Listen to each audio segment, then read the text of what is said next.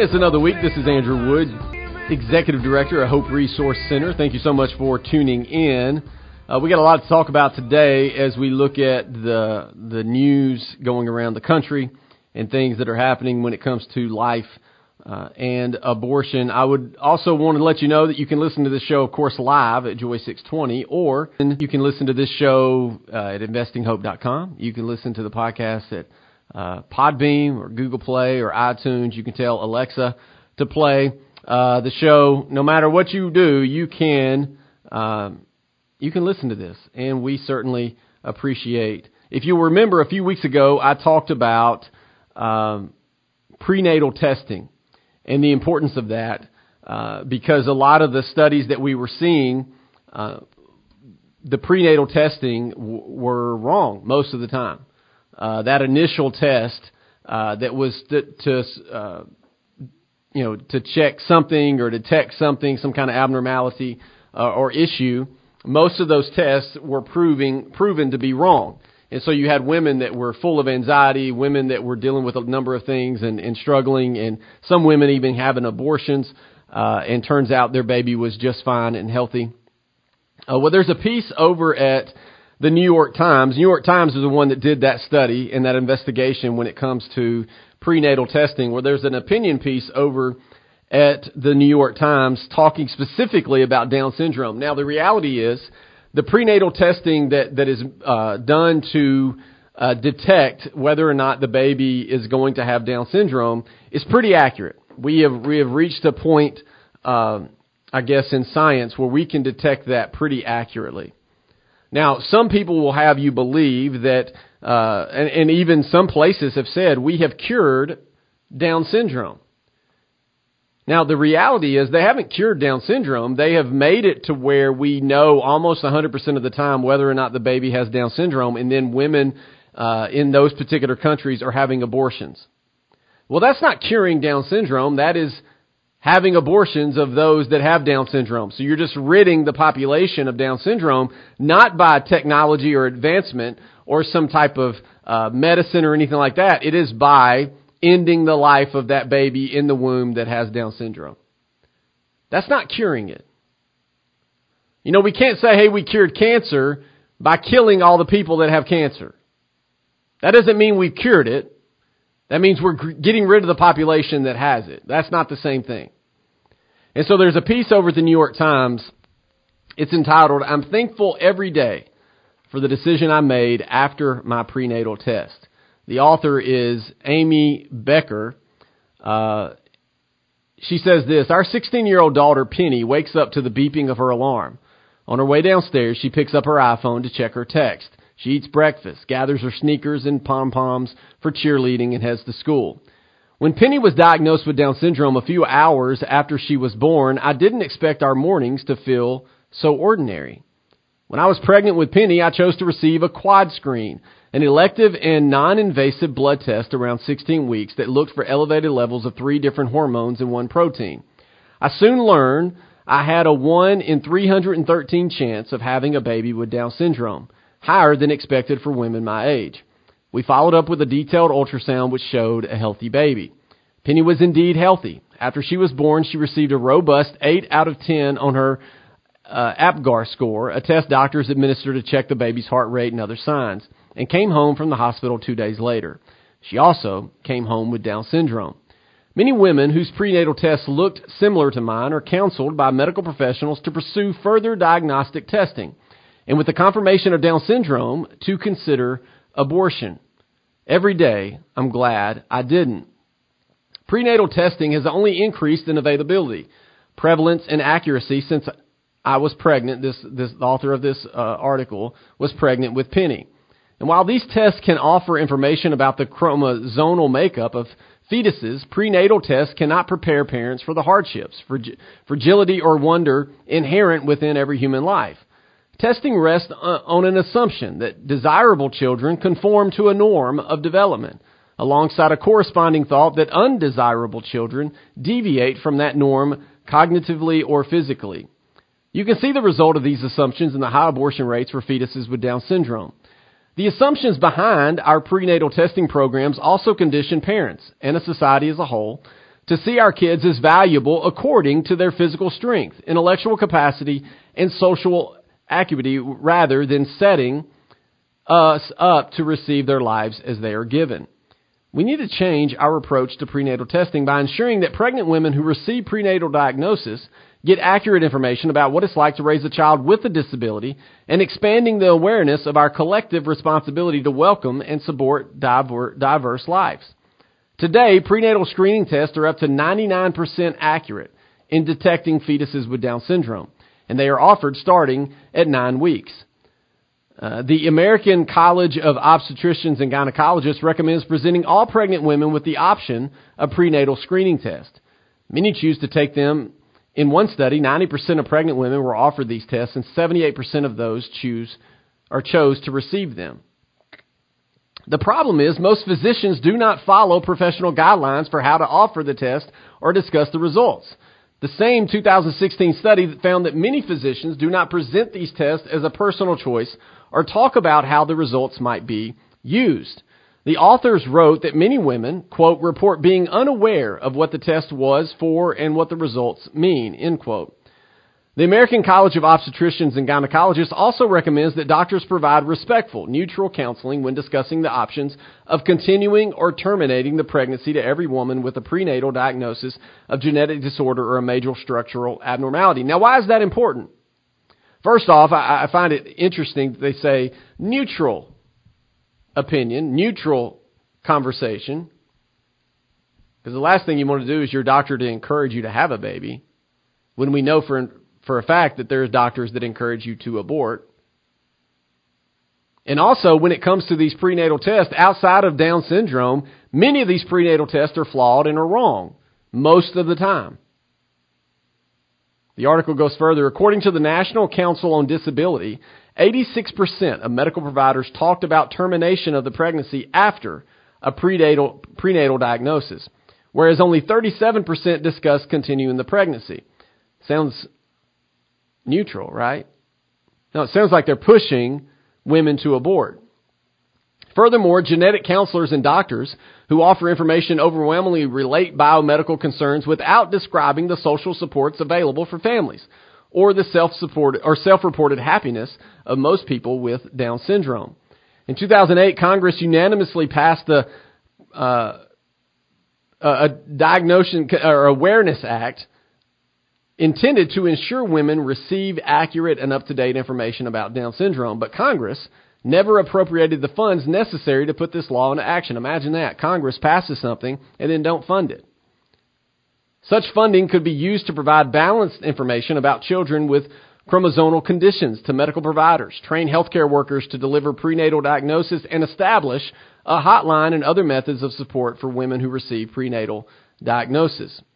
The medical establishment assumes women want the option of abortion in the face of a positive test result. Indeed, 56% of Americans polled by Gallup in 2018 support women's right to choose abortion in the first trimester when the child will be born with a mental disability, compared with 29% who said abortion should be legal in all circumstances.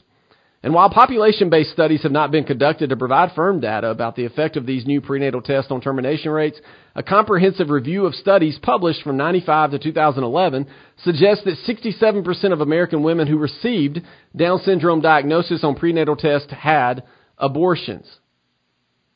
I understand the fear many women feel facing a prenatal diagnosis. I wish more of them knew that countless families with children with Down syndrome have lives marked by love and joy.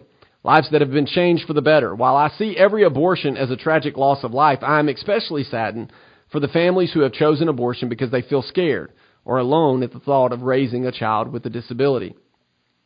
These decisions appear to be individual ones, and yet every decision about whether or not to bring a child with a disability into our world is made within a social context. Women who choose to continue or terminate pregnancies after receiving a prenatal diagnosis are not making solely personal decisions. They are making decisions that reflect their communal and social reality. These decisions both create and advance a less diverse world, a world less tethered to the limitations and vulnerabilities that invite us into relationships of mutual care and concern for one another. If having a child with a disability is seen only as an individual choice, rather than a socially supported and valuable way of being, we can imagine a future in which governmental support could be denied to women and families who choose to bring children with Down syndrome or other genetic conditions into the world. Penny's relatively ordinary life is due in large part to our own social situation. We live in a town with ample funding for special education. Penny received multiple therapies each week in her early years. She also has been expected and able to contribute to the life of her community. Those contributions are as ordinary as her mornings, a word of encouragement, an inability to hold a grudge, a love for nachos and the color orange. Done right, prenatal testing could allow parents to prepare well for the birth of their children. But without broad social acceptance of people with disabilities, without a medical establishment that conveys the positive social situations of many people with disabilities, and without funding for accurate and up-to-date information in the face of prenatal diagnosis, more and more women will face decisions about their pregnancies without the support they deserve. And the more we assume that prenatal diagnosis of Down syndrome will result in abortion, the more we will send a message to all our children that their worth depends on their ability to achieve. Instead of reinforcing structures that welcome only normal, quote-unquote, bodies and minds as units of production, we need a system that supports and welcomes a diverse range of humans with their particular limits and struggles and gifts. Look, I wanted to talk about that because we are living in a time in society and culture where there are some folks that they believe their narrative is one of empowerment. We live in a time where we don't seek the struggle. We don't seek difficulty. We actually run from it. We run from struggle. We run from difficulty. We are afraid of everything.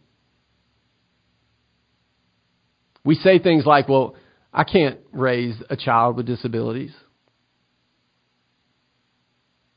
Look, I'm not going to sugarcoat it. It doesn't mean that it's going to be easy. It doesn't mean there won't be hard days and nights. It doesn't mean that child may live with you for their entire life. But in so many ways as a society, we like to say that we care about the vulnerable. We like to say things like, I want to stand up for those that can't stand up for themselves. I want to make a way that everybody would be treated equally. We want to do everything we can to make sure that everybody has a leg up, that everybody has the same opportunities and chances to succeed or to fail, to reach their goals or their dreams. And all at the same time, we live in a society that says, if you take a prenatal test and it says your baby may have Down syndrome, you should have an abortion. That death is better than life. Is that the society we want our grandkids and great-grandkids to live in?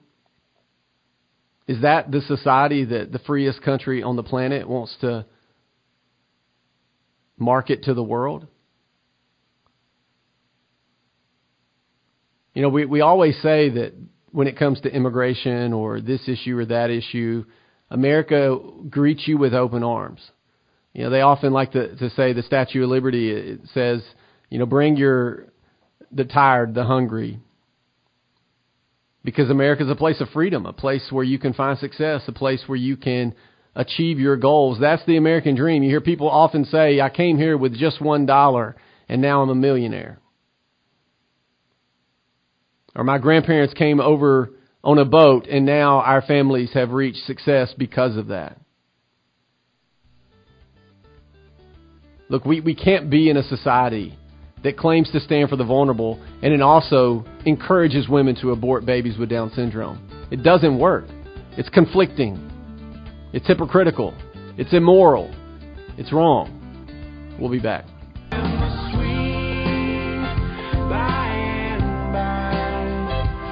As we continue the conversation today, I wanted to start the show off by talking about that piece in the New York Times because it is a personal...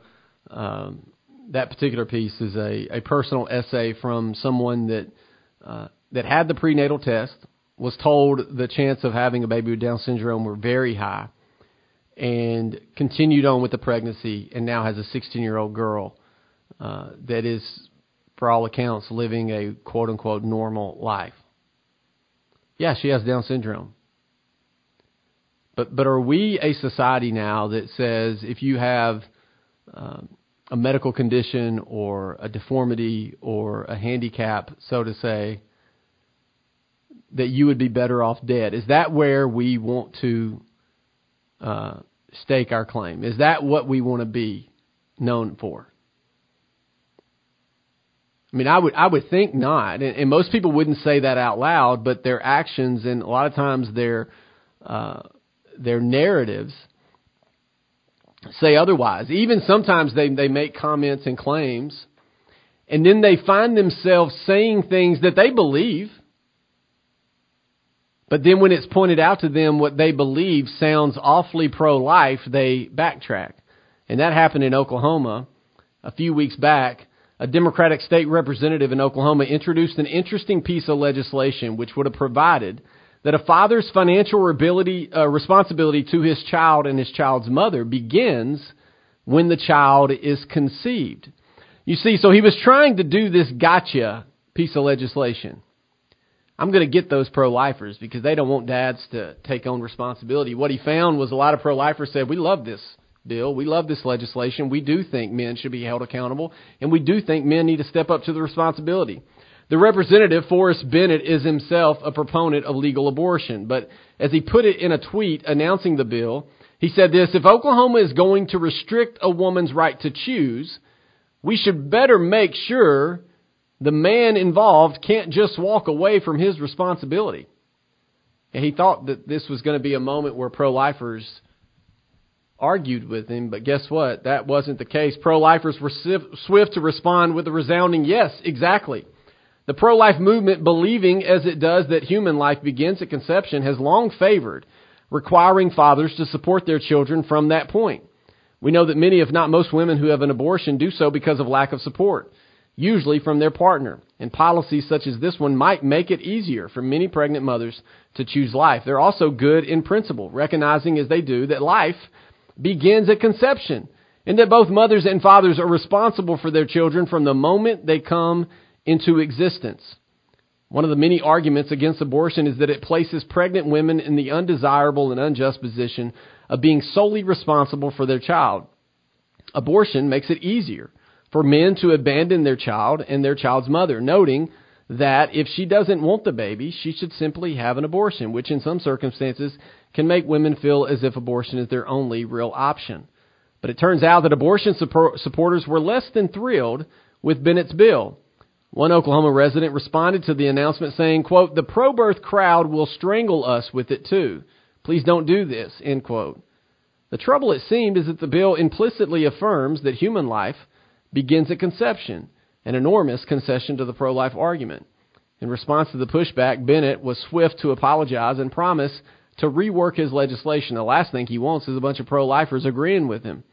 He said this: "I understand how the language in my message and bill both hurt the cause instead of helping it, and I apologize for not being more thoughtful." So here you have a Democrat in Oklahoma saying we need to hold men accountable. If you're not going to allow women to choose abortion, then the men that got them pregnant need to be held accountable and start paying child support after baby is conceived, which then says baby becomes baby at conception. And then folks were like, whoa. Pro-lifers were saying, yes, we agree to your terms. Pro-choicers were saying, hold on, you just said life begins at conception. All he wanted to do was hold men accountable, and yet they can't even agree on that. Twitter isn't the place to try to point out that if this state outlaws abortion and if it tries to define life as beginning at conception, it owes its people the kind of policy that supports and helps babies and parents, but not just policies that force birth. But I tried to anyway, Bennett added. The bill was supposed to do that, and again, while I appreciate those who see the sincere motivation behind it, I also acknowledge that it creates more problems. Creates more problems, he says. Yeah, because the last thing we want to do is hold men accountable. The last thing we want to do is make men step up to the plate and do what they are supposed to do and be responsible for what they participated in. But they can't even say that out loud without having to backtrack and apologize. This is the golden calf, folks. Abortion is the golden calf. For them, it is the right that trumps all rights. And guess what? It's not even a right. Shouldn't be. It's bad law. But you see, they don't see anything else. You can't even have a discussion with them about men being held responsible and accountable, because they will say, well, yeah, if we do that, though, we have to admit that life begins at conception. If we have to admit life begins at conception, our whole argument is going to blow up. It will work no more. The article goes further. The Supreme Court does reverse Roe and Casey this summer with a ruling that sends abortion policy decisions back to the states. The pro-life movement should be prepared for a long battle. We will need to work to legally protect unborn children while also convincing more and more of our fellow citizens that such protections are both just and desirable. It's discouraging to see that one small, reasonable policy measure to move the needle in a bipartisan pro-life direction has been stymied by abortion absolutism. And that's what it is. It's abortion at all costs. They would be the ones that say men need to step up. Men do not need to walk away from their responsibilities. But they can't even say that if that's going to ruin their abortion agenda and narrative. And here you have this fella in Oklahoma who just started to think, well, if abortion goes away, we need to make sure that these women are okay. We need to make sure that the men that got them pregnant are having to step up now, and that child support doesn't wait till after baby's born, but child support starts when baby is conceived, which means life begins at conception. He posted that thinking, this is the answer. He posted that thinking the pro-lifers aren't going to like this, but the abortion crowd are going to love this. And the opposite actually happened. Pro-lifers ran to his aid and said, yes, let's do this. We agree with you. And the pro-choicer said, this is going to ruin our argument. You can't say life begins at conception, even though we all know. We all know. Pro-lifers, pro-choicers, pro-aborts, everybody in between, we all know life begins at conception. How do we know that? Because the science tells us that. How also do we know that? We know that because every human got their start that way. Every human. So it's not a surprise to us when you go to the delivery room and out comes a baby. We're not like, oh my gosh, I had no idea. I had no idea that was going to be a baby. But I'm excited that it is, but I had no idea it could have been anything. No, we know life begins at conception. We know that. And the very same people that says, trust the science, believe the science, deny the science when it comes to life at conception, when it comes to life in the womb. We can't deny it because it's true. And we all know that. And so we can argue and run circles around each other, or we can admit what we all know. That life does begin at conception. 100%. So that's where we take the conversation. And the more we move down this path, the more we're going to see other folks start to understand that. We'll be back.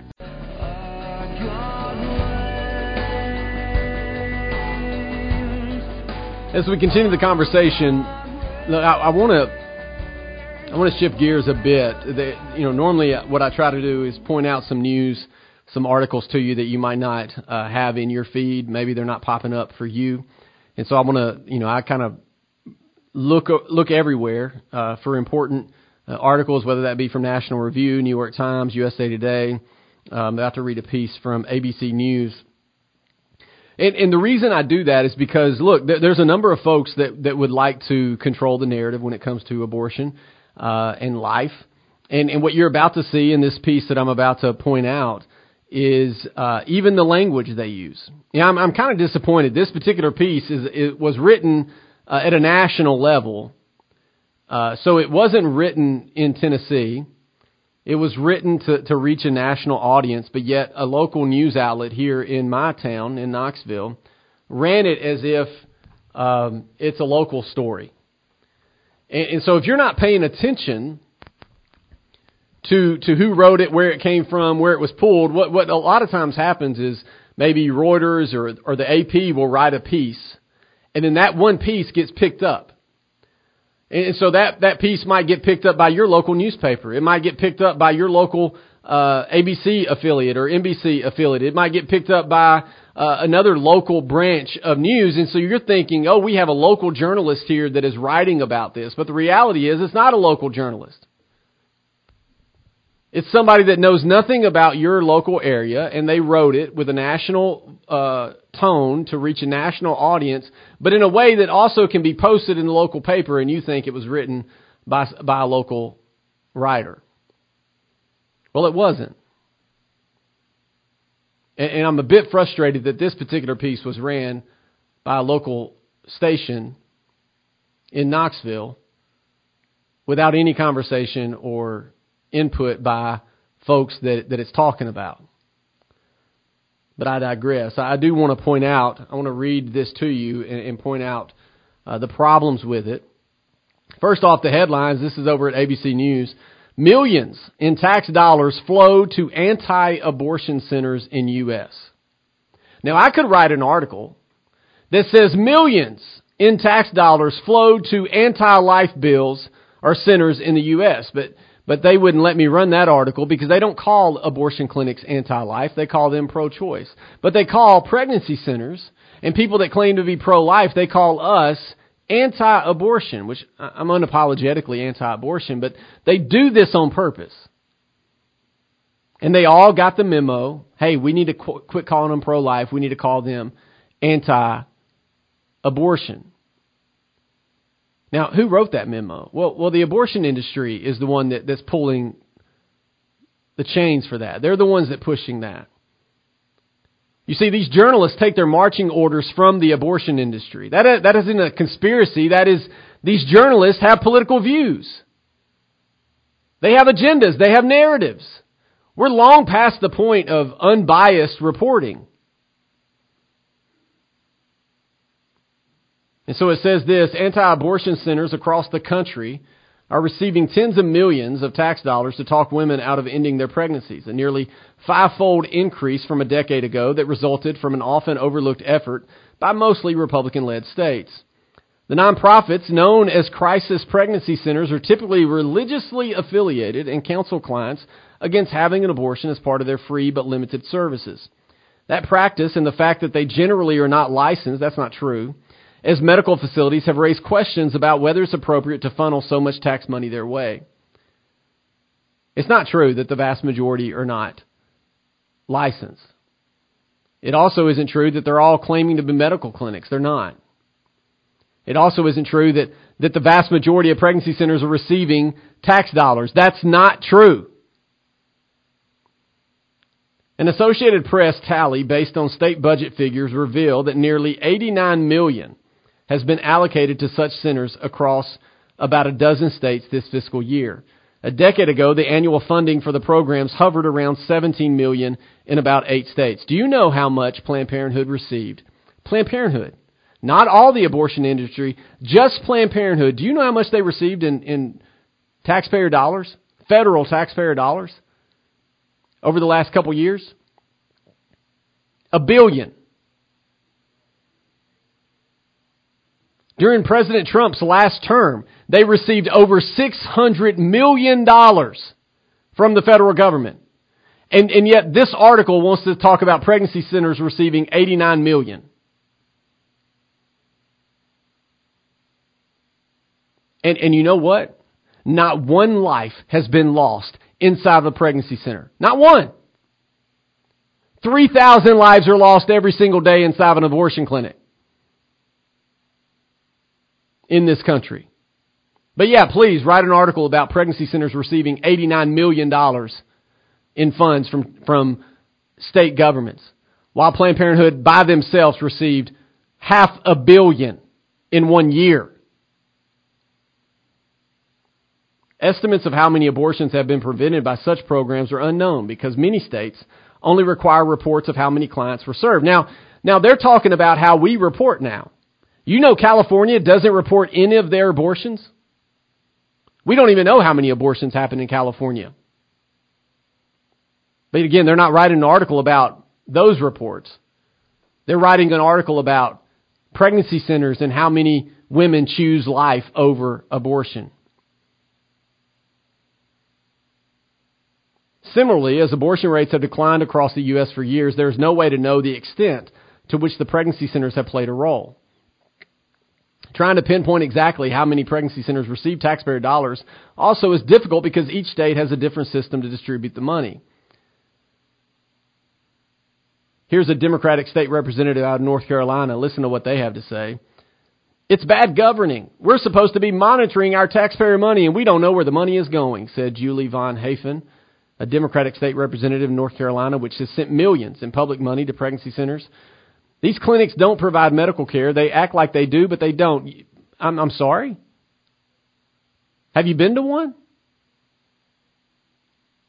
Right now, as I speak, there are ultrasounds being performed at Hope Resource Center by nurse practitioners and registered nurses that have been trained and that are licensed. All those scans are going to be reviewed by a radiologist. Everything's going to be signed off on by an OB or a physician.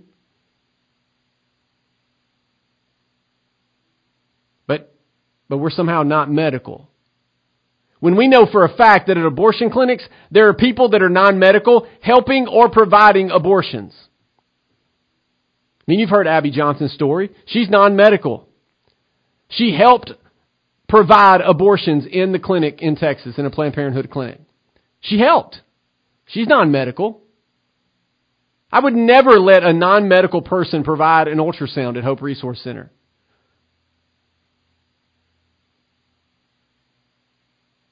What is clear, this article says, is that taxpayer funding for the centers has spiked in recent years as more Republican-led states have passed legislation severely limiting access to abortion. Yeah, of course that's clear.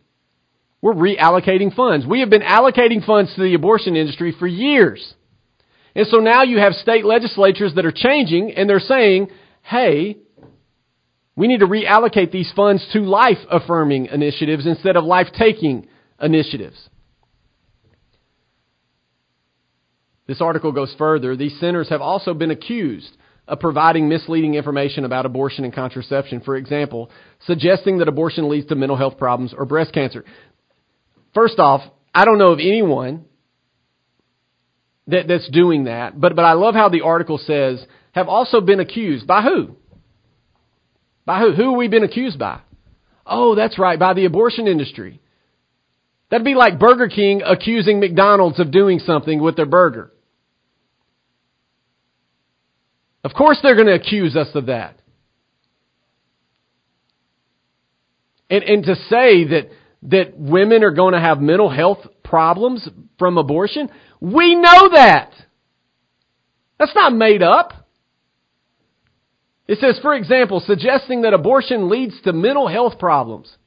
If it doesn't lead to mental health problems, why is the abortion industry now having counseling for those that have an abortion? Explain it to me. Why are we offering bereavement to women that have abortions if it doesn't lead to mental health problems? If it's just another day, quit having counseling services for it. If it's just another day, there's no reason to have bereavement leave for a woman that has an abortion. But we know it's not just another day. We know it causes depression. We know it causes shame. We know it causes guilt. We know the lasting ramifications, and I can give you person after person after person that I've spoke with, both men and women, that are carrying the burden of that 30 and 40 years later. Don't tell me there's no mental health problems that come from an abortion. We know that it does, and the abortion industry knows that it does. Clearly, the author of this article doesn't know that. They probably don't even know that abortion clinics are now offering counseling to women that have had an abortion. What's the counseling for if there's not a threat of mental health problems?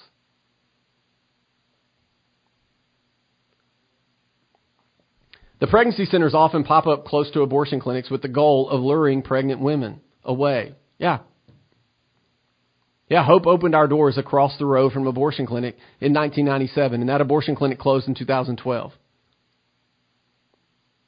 I don't want them to have an abortion. Supporters hope to expand the number of centers in the U.S. if the U.S. Supreme Court overturns Roe v. Wade. The momentum is building. Of course, we see that in Texas and other places. Most centers offer pregnancy tests and pregnancy-related counseling. Some also offer limited medical services such as ultrasounds. Because the centers are not licensed healthcare facilities, they are exempt from certain governmental regulations. Look, some of this stuff is nonsense. And it's clear that they haven't even visited a pregnancy center. And I could go on and on and on, but all that's going to do is raise my blood pressure and have me yelling.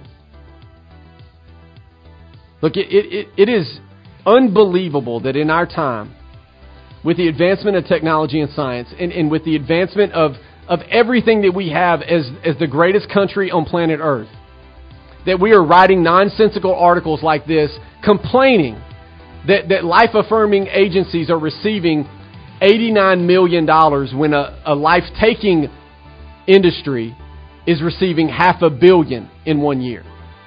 Shame on us. We'll be back.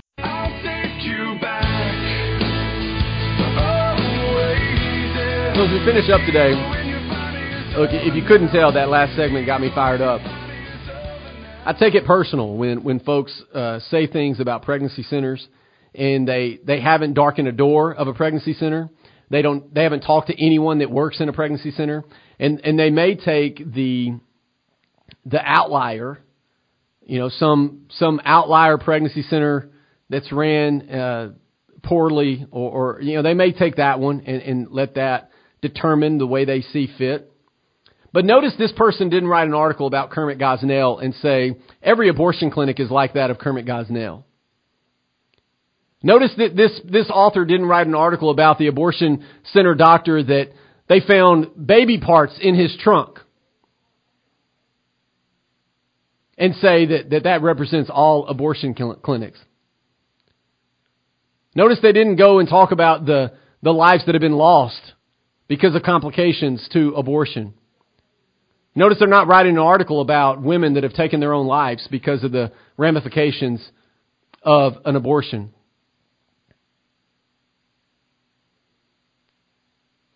You see, when the narrative in the agenda is more important than telling the truth, you have a problem. And many people are going to read this article, and they're going to read it in the tone that the author is putting out there.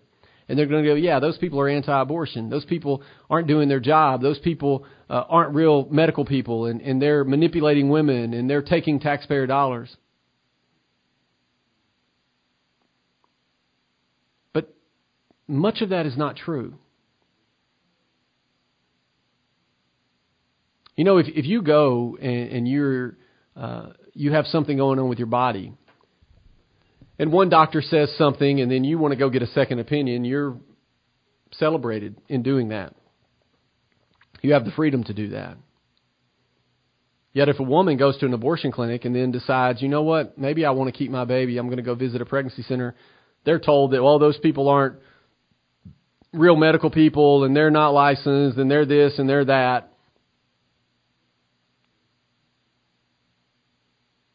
Also what they're not saying is pregnancy centers don't charge a dime for services. They're not talking about the baby showers that are happening, the diapers that are being provided, the counseling that's being provided, the fostering and adoption that's being provided. They're not talking about the education, the food that's being provided to these women. They're not talking about they want to talk about safe spaces. They're not talking about the safe spaces that are being provided for women that are in abusive relationships or drug addiction. I talked to a woman in the lobby one time. She was scared out of her mind. Why? Because she just left the house where her boyfriend punched her in the face. While we were talking, you could see the car driving by as he was looking for her.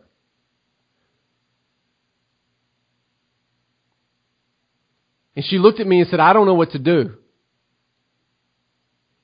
You see, this author isn't going to write about that. It's not going to write about the young lady that comes in and is sobbing because she doesn't know what to do.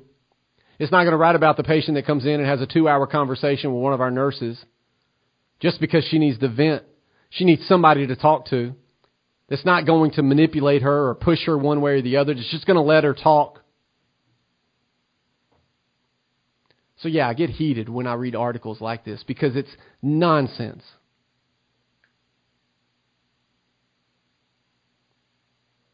The abortion industry receives $500 million. That's just at Planned Parenthood. It's probably closer to $1 billion every year across the board at abortion clinics. But just Planned Parenthood receives $500 million every year from our federal government. That's not counting what they're receiving from the state level. Yet they're going to write an article in essay form, multiple paragraphs, interview Democratic elected officials spouting off nonsense that they don't know, because pregnancy centers across the state received $89 million the last fiscal year. Not from the federal government, but from state governments. They're gonna write this article and paint our governor in the state of Tennessee as a bad guy because he allocated funds to provide ultrasound machines to pregnancy centers. You know, it's funny when abortion proponents will say all pro-lifers and conservatives care about is baby. Once baby's here, they don't care. Well, then you have state legislatures and governors say, you know what, we're going to allocate funds to help those moms and their babies after baby's here. And they're told, oh, they're giving money to crazy people. Again, not one life has been lost inside the room of a pregnancy center. And every day across our country, 3,000 lives are lost inside of abortion clinics. Which side do you want to be on? Where do you want your taxpayer dollars to go?